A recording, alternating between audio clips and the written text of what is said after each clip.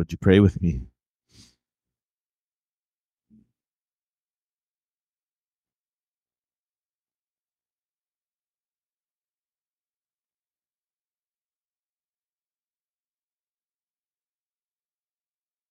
Jesus, as we come to your word this morning, we pray that we would let it speak with authority and truth in our lives. And Lord, we believe this is your living word, that it is inspired and God-breathed. And therefore it's worthy not only of our attention, but of our obedience, because it's your word unto us.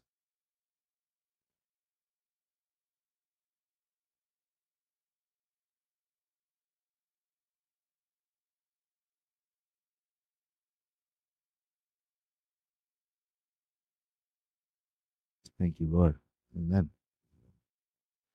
Amen. Can I have just a little less light? Usually it's a call for more light, but I have just a touch less light, if that's okay. I run like a furnace, and so any application of heat just makes me warmer. And thank you so much. Oh, the sweet relief that has come. Thank you. Some people dream of going to warm places. I don't. I don't dream of this. This is not a dream of mine. It's a nightmare. It's a bad dream. I dream of cold. I love winter. It's a good thing I'm here. Place of winter. Well, Brian jumped in last week, and I thank you so much for that. And I appreciated Brian's call to us as a church about what is your focus and what sort of is your attention on. And it was a good word, especially Brian. Well done for jumping in last minute. That's sort of part of pastoral ministry in some ways. And this message really sort of aligns with that in terms of Peter's call to us. So far in this series, we talked about, in the first part of this series, we talked about the call of Peter to be born again. And then in the second week, we talked about the call to be holy, which is very fitting then that we are singing of God's holiness today as well. And we talked about that every one of us has a call to respond to Jesus, to grow into Jesus, to be holy as God is holy. And we talked a bit about repentance and about putting away former sin in our lives, taking stock of what is good, putting away fear or sin, other attitudes, that sort of thing as we pursue holiness. So if Peter's first call is be born again, make a decision to follow Christ, and if his second call is to be holy, to continue on and walk in that, I think his call this week for us is to be hungry. Be hungry for God. And I'm pulling that largely from the verse that we read right at the end in chapter 2, verse 2. Like newborn infants long for the pure spiritual milk, that by it you may grow up into salvation. There's a call to be hungry. I was reading this week a story that Eugene Peterson tells. Eugene's gone on into glory, bless him. But he tells a story in his book called Eat This Book about his dog. And Eugene, they lived in Montana, and so there were sort of forests and mountains and stuff around. Is that Montana, Mitch? Okay, good. Thank you. Resident American to help confirm that for me. And they have this little dog. The dog would go running out in the forest and enjoy life, and then it would find some piece of meat, some bone of some kind, and come lovingly, joyfully back, to celebrate what it had found. And it would bring it to the front porch, and they would love the dog and say, "Well done, you have found food. Good for you. You have found bone. Good dog," right? And the dog's all excited, and then the dog would quite satisfied with the social dimension of praise, would then skitter off somewhere with the bone and find a nice sort of mossy place and lay down and start to enjoy the bone. And he said this dog would do this in such a way that almost like, and if you have dogs, I'm sure you know this, you've seen this sort of thing, that there's sort of a deep pleasure in gnawing and getting into this bone. And he said, he would take a few hours and then bury the bone. It'd take about a good week to kind of get through this bone. And he said sometimes there would be moments even where the dog, this sort of guttural pleasure of sound would come out of the dog, almost like purring in a cat, but it was dog, of just loving the bone. He said this was just fun for him, but it stuck out to him in a different way later on when he was reading Isaiah. And in Isaiah, there's a passage that talks about the lion having a similar response to its prey. And what was interesting in Eugene's reflection is that the word used for the lion in engaging with its prey, similar to what the dog did with the bone, is the word haga, to chew on, to use with teeth and mouth, to bite and to chew and to get into, is the word haga. But what's interesting, Eugene makes the point, is that haga is also the same word that's translated as meditate. And so in different passages, like I will meditate on the Lord day and night, that's also haga. And Eugene makes the point that just as a dog, and his dog in particular, was sort of hagaing over this bone, savoring it and loving it and chewing it, that there's something similar in that action to what meditate is supposed to mean, meditating on God and his word. So meditate for us often feels like something you might do alone in a chapel with a little candle or something, right? It's very sort of passive and kind of quaint and quiet, perhaps, and very sort of mental. But in the Hebrew world, what you might think of as meditate was also to haga. It was to chew on, to consider, to savor. And Eugene makes the point that we're called to be hungry for God, to haga the word of God, to savor God and his word in a similar sort of emotional or visceral way that a dog hagas over the bone. And so when we talk about being hungry for God, we talk about meditating on God's word, it means not to just sort of think about in an abstract way off on the side somewhere. It's a call for us to chew and to savor, to meditate, not just sort of think about nicely, but to really engage with God's word, to be hungry for God, to haga. Are you hungry for God? Are you hungry for God this morning? When you engage with God, is it a haga with God? Or is it something else? Are you hungry for God to be at work in your life, for the life of God to be sort of worked out in you? Now look again at what Peter calls us to here in chapter 2, verse 2. He says, like newborn infants, long for the pure spiritual milk. That's a call to be hungry for God. Now, why does he say that? So that you may grow up. That you may grow up into salvation. And then he says, also, if indeed you've tasted that the Lord is good. So if you know Jesus, then be hungry for him. Grow up into this. Be hungry. Be hungry like newborns, he says, for the good spiritual milk from God, for the good things from God, in some sense, from God himself. And notice this. He's writing to Christians.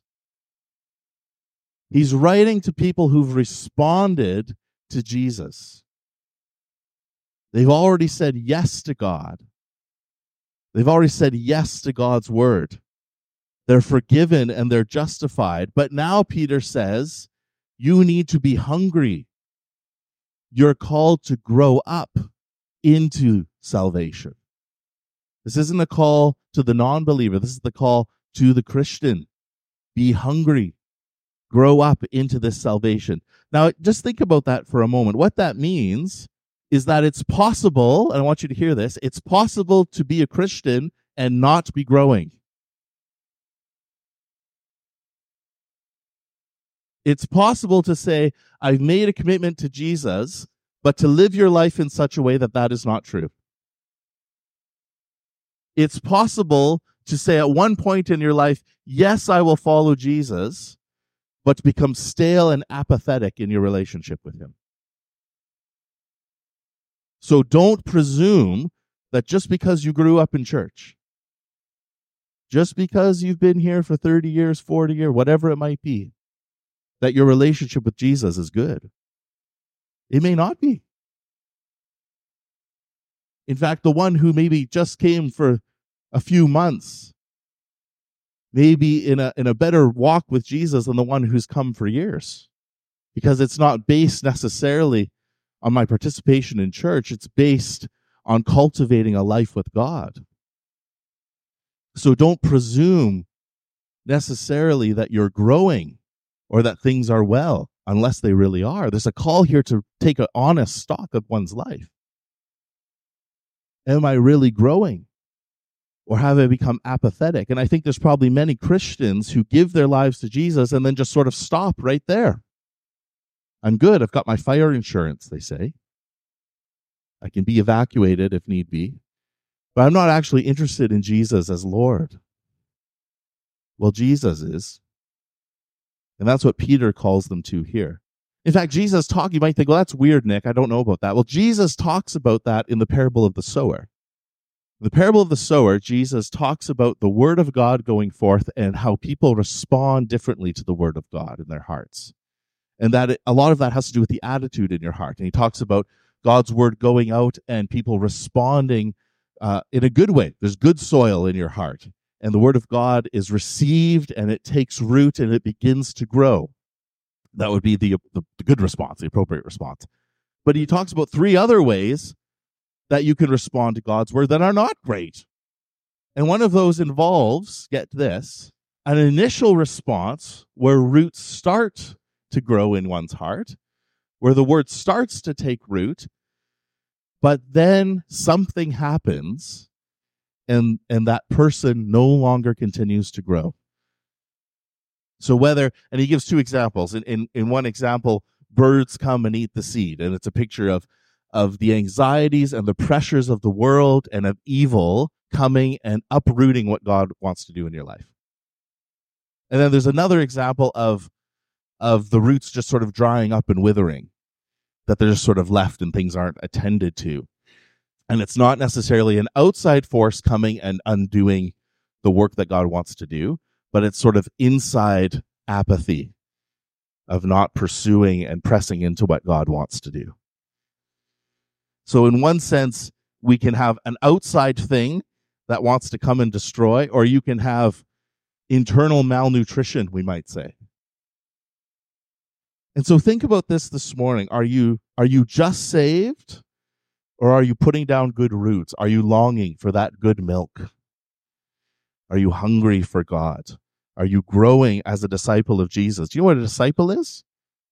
Disciple means a student. Are you a student of Jesus? Are you growing in him? Are you learning what it means to be like him, to follow him? Are you learning? The church is a learning community. We're a discipling community. I had someone say once, I go to church, I don't come to go to school. I said, well, I don't know if that's quite right. In some ways, it is like a school, because we come to learn and to grow. It's not quite the same, of course, but there's similarities. Peter's calling the church here to be students of Jesus, students of God, disciples, learning and growing in him, not staying in sin, right? And of course, think about this. This is Peter talking. Peter, of all people, he knows what it's like to be in one place in a walk with the Lord and then to choose to follow him and to grow in that. We're talking about Peter who went from spiritual immaturity and active denial of Jesus to becoming an apostle. This is a guy who's not qualified, right? He's not qualified based on any of his own credentials or work. He's qualified because Jesus has called him, and he chooses to respond to that. And in the same way, Peter could have said, I'm not going to respond. I'm going to I know Jesus, but I'm going to remain sort of spiritually dead and apathetic in this. And in the same way, as I mentioned already, you can be a convert and not be a disciple. You can know Jesus, but not be really growing in him. Jesus calls us to go and make disciples, not just converts. Baptize them and teach them all in which I've commanded you. There's an element of learning in terms of being a Christian that we grow in. That's why the student imagery actually works really well. So are you growing? Are you hungry for God? Are you hungry for God this morning? Is there a hunger in you for him to work? Or have you become stagnant in your walk with God? You can choose to be an active follower of Jesus, or you can choose to grow resentful and bitter and apathetic. And all of us face that. All of us face that. But we have a choice. We have a choice to live that out or to choose something different. So let me ask you this question. If you know Jesus this morning and you're a Christian and you walk with him, are you happy? You don't have to raise hands. Are you happy with how your relationship with Jesus is this morning? Maybe it's great. Maybe it's awesome. Or maybe as we prayed this morning and recognized there's more that God has for us, more that God has for you. And maybe you realize that there's things in your life that you want to grow into. And, in some ways, there's areas that you need to grow and change in. If that's true, if you want to grow, if you want to continue on living for God and loving him, letting him do work in you, what will you do differently to let that happen in your life? So if you want the same results in something in your life, you carry on doing the same things, right? But if you want some change in your life, say you're trying to lose weight or you're trying to learn a new skill, you need to change your habits in order to accomplish the things that you are hoping to see happen in your life. If you are working through therapy because there's been an injury and you need to train or retrain your body in some ways to bring back a certain measure of function, then that requires putting in some work, adjusting what happens in your day-to-day schedule to see that begin to bear fruit in your life. If you're taking on a new skill, you need to practice it, right? What do they say? You need to put in 1,000 hours before you're actually kind of beyond beginner. Is that what they say? I've heard that before. We all just went, oh man, that's a lot. You need to put in the time to become more fluent in that thing. Now, in some ways, our relationship with God, of course, is not just us in a relationship with a thing or a practice or a habit, but there's ways we can orient our heart and posture our heart so that we can be responsive to the Holy Spirit as he does his work in us, or we can choose not to be. And that's where that song, Be the Wind in These Sails, we used to sing, Jesus, All for Jesus. It's really appropriate because it's the sense of opening the sails of one's life to catch the wind of the Holy Spirit. Spirit's already at work, but will I be responsive to move with what the Spirit wants to do in my life, right? That's the picture there. So are there things you need to change in your life? Are there habits that you need to change in your life in order to grow, to respond to the hunger in your heart for God to move in your life? And I mean in really practical ways. Like, is there stuff in your day-to-day life that you need to put away, or some other habit perhaps you need to pick up to encounter as you encounter God, as you want to pursue him?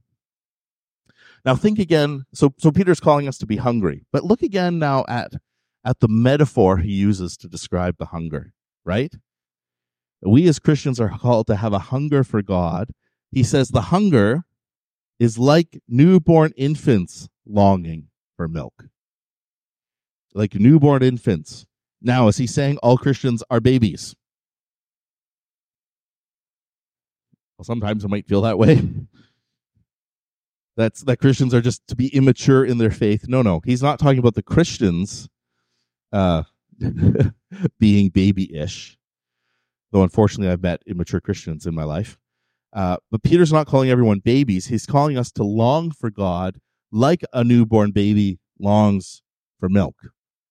So the hunger is to be newborn baby-ish. And newborn babies, if you haven't had a newborn around you in a little bit, newborn babies hunger with intensity.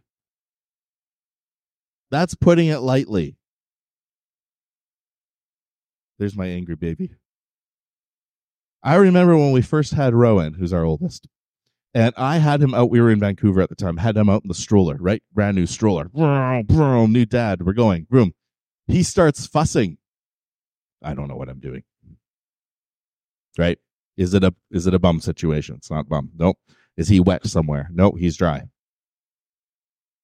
Well, then once you limit a few things, there's only a few other things it can be. And one of them is food. And I cannot deliver in that department. He is hungry.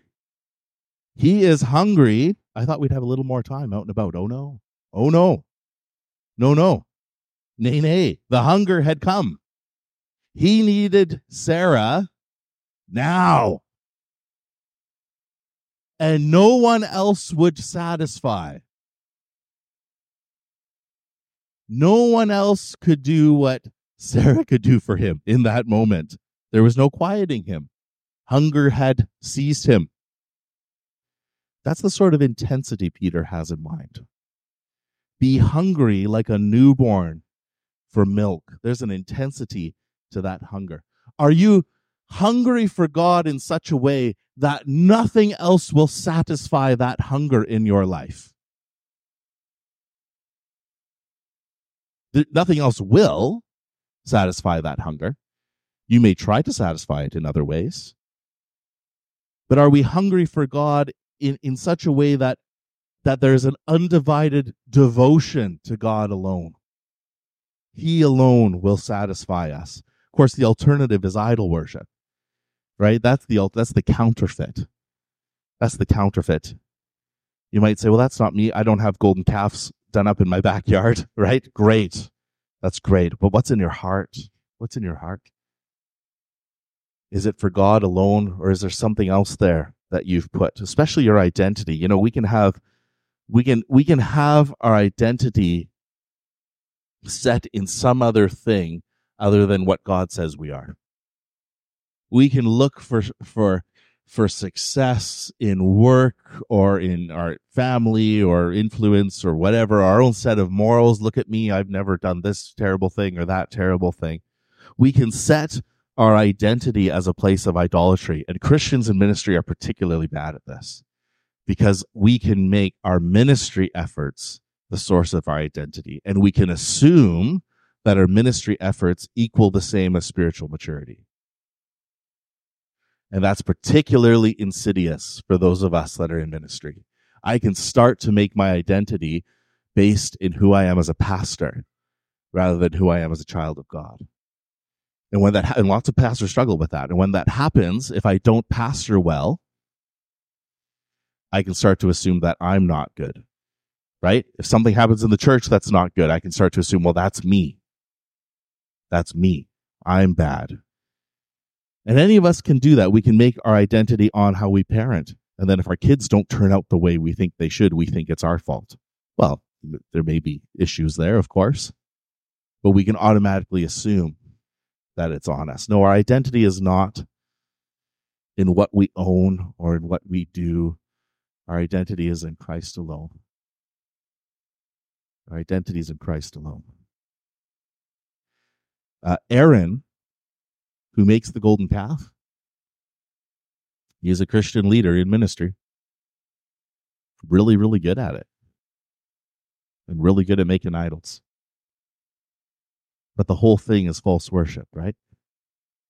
So do I have an intensity? The hunger that Peter calls us to is an intense sort of hunger, but it's also a devotion, a devoted hunger for God alone, that my identity is in Christ and there's no other. But there's more to this too. You know, with babies, when they need milk, and moms, you know this, and I remember this, learning this with our 4 boys, like a quick little 10-second top-up does not do. Now, some kids can drain in about 5 minutes, and some kids can drain in about 40 minutes, right? It just depends on the kid. But you need the time to have a full feeding, right? But the kids are not happy later. Mama's not happy later. Everyone feeds differently. I said that already. But you can't just get away with just a little bit, right? You need an effective, healthy feed to get to that which will satisfy. And you can't grow in your relationship with God by giving him 10 seconds or 5 minutes of your attention here and there whenever you feel like. It won't work. God calls us to have a full feed, to hagah, to savor him, to take the time to be in his presence, to take the time to be in his word, to enjoy him, to have that full feed. We need that time. You know, moms, I was thinking about this when we first had kids. Moms literally give their bodies to make food for their kids. Isn't that amazing? Like, mom, you don't have to imagine, if you have a newborn, you don't have to sort of think consciously, I will now make milk, you know, and kind of, and like somehow that makes something happen. Your body just knows what to do. It's really amazing that moms, you're designed in some ways to create food for your child. It has overtones of communion. That in the same way that Jesus gives himself as food for us to eat and drink, right? This is my body. We come to him to be fed spiritually. In a similar way, the newborn comes to the mother's body to be sustained physically. There's a giving of the body for nourishment and for sustaining. So let the longing of a newborn for that satisfying, that quenching, that life-giving milk be the sort of posture, be the sort of attitude that you have in your heart towards God, that there's a longing, a hunger for him, a hunger in many ways for his word. And I'm picking that up from verse 23.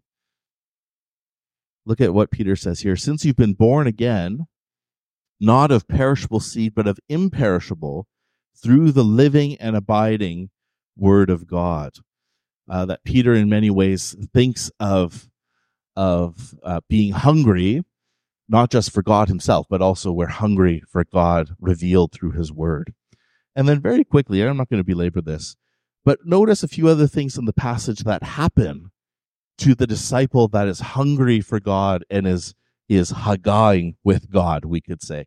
Verse 22 says that we grow in an obedience to truth. An obedience to the truth. That means taking God's word seriously. That means savoring it, like I said, living in it. I'm teaching a class on pastoral ministry and formation online right now through Eston College. And I was preparing for next week. Next week, we're talking about preaching.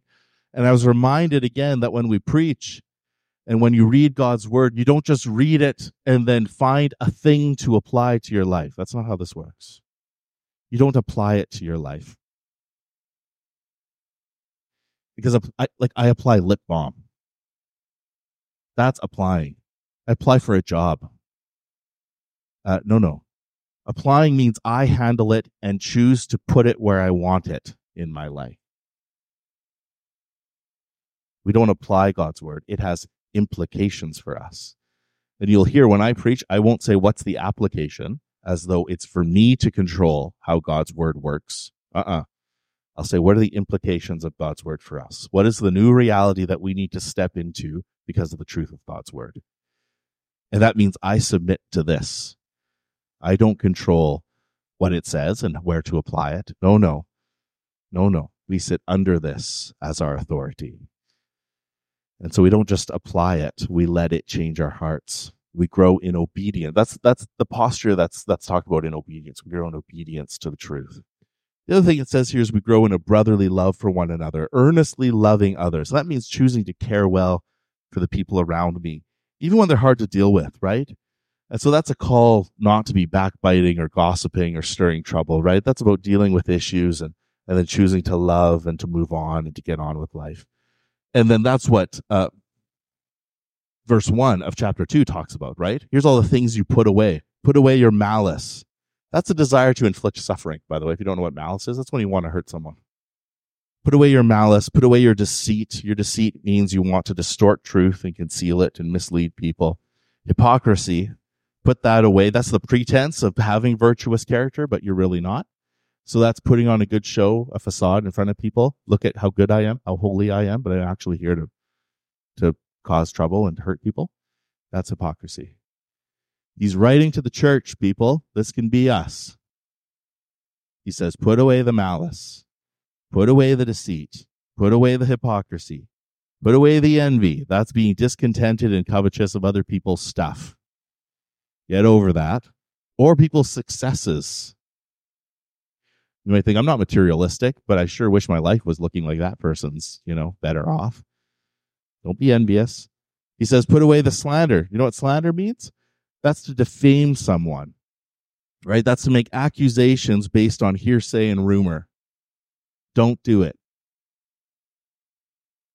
You say, we put away those things. And what does he call us to? To love God and to love others. Gee, that sounds familiar, doesn't it? It sounds like Jesus summarizing the whole law and the prophets, right? Love God, love others. Grow in that. Grow in that. Be hungry for that, right? Be hungry for that. God longs to feed us. He feeds us physically with his creation, but he also longs to feed us spiritually with his word and with his presence. And so again, just this theme of this message and of this passage is, are you hungry? Are you hungry for the presence of God in your life? Are you hungry for him to move? Are you hungry yet for soup? I am. I had a muffin just before I came up. I'm still starving, right? Let that hunger physically be a tangible reminder spiritually of the hunger for God that you need in your life. We're hungry for him. Do you savor God's word like Eugene's dog, to haggah it, to meditate on it, to take the time for a full feed, not just a little sip willy-nilly, but savoring that pure spiritual milk? Because God longs for us, folks, not just to grow with some sort of information. And that's where I think the student discipleship language goes south.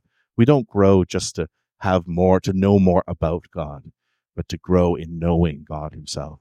I've told the story before, but I remember in my first year of Bible school going down to Outing to the Hills, where all the students would get together and we'd have a big fire outside and to help share testimonies and pray into the year.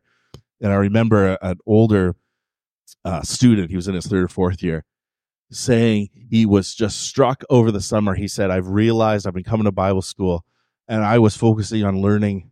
I learned a lot about God, but I wasn't learning to love him. And he was saying it wasn't an issue with the school. It was an issue with his heart. He said, I was learning a lot of information, but I wasn't letting it shape who I was. I wasn't letting it form me. And this year I want to change that. And that's why I say we can come to church and know a lot of things about God. We can know a lot of things about his word. But at the end of the day, we want to be hungry for him, for his presence, for his life with us. So let's pray to that end. And as we come to the table, let's let coming to the table be a real sort of tangible picture of how much God longs to feed us. And he does that through Jesus. So let's pray to that end, and then we'll come to the table together. Lord, I thank you for our hungers, which are a picture of the longing we have for you to come and to make us well and whole and to forgive us. Jesus, this word today is very, very particular to your church, to your body, that, Lord, we can continue in a life with you and choose to follow you, or we can choose to become stagnant and apathetic. And Lord, today we just say we don't want that. We want to be hungry for you. We want to be satisfied by you alone. We want to savor you, God, that you are first and foremost in our lives. You alone and no other. We want to be loyal to you, Jesus. And so as we come to this table, we pray, Holy Spirit, you would do a work in our hearts, that as we would come and receive today, it would be like us saying in a fresh way, again, a recommitting way again, Lord, we're hungry for you. You alone satisfy. You sustain us. You are the bread of life. We can look for other things to sustain us, but Lord, we come to this table that we are welcome to because of your shed blood on the cross for us that's made a way into your presence and into your throne room. And because of that, we can come and we'd be welcomed in. And so, Lord, we don't come taking it lightly. We come saying we want to walk in obedience to you, which is putting a love for you and a love for others first in our hearts. That our identity is here in who we are in you and in no other. That we tear down the idols in our own hearts, Lord, that seek to make our lives about something else other than you. And we say as we come to the table, it's a step of obedience, Lord. We come unworthily. Lord, we come realizing we need you to do a work in us. So would you do that, Lord, in your name?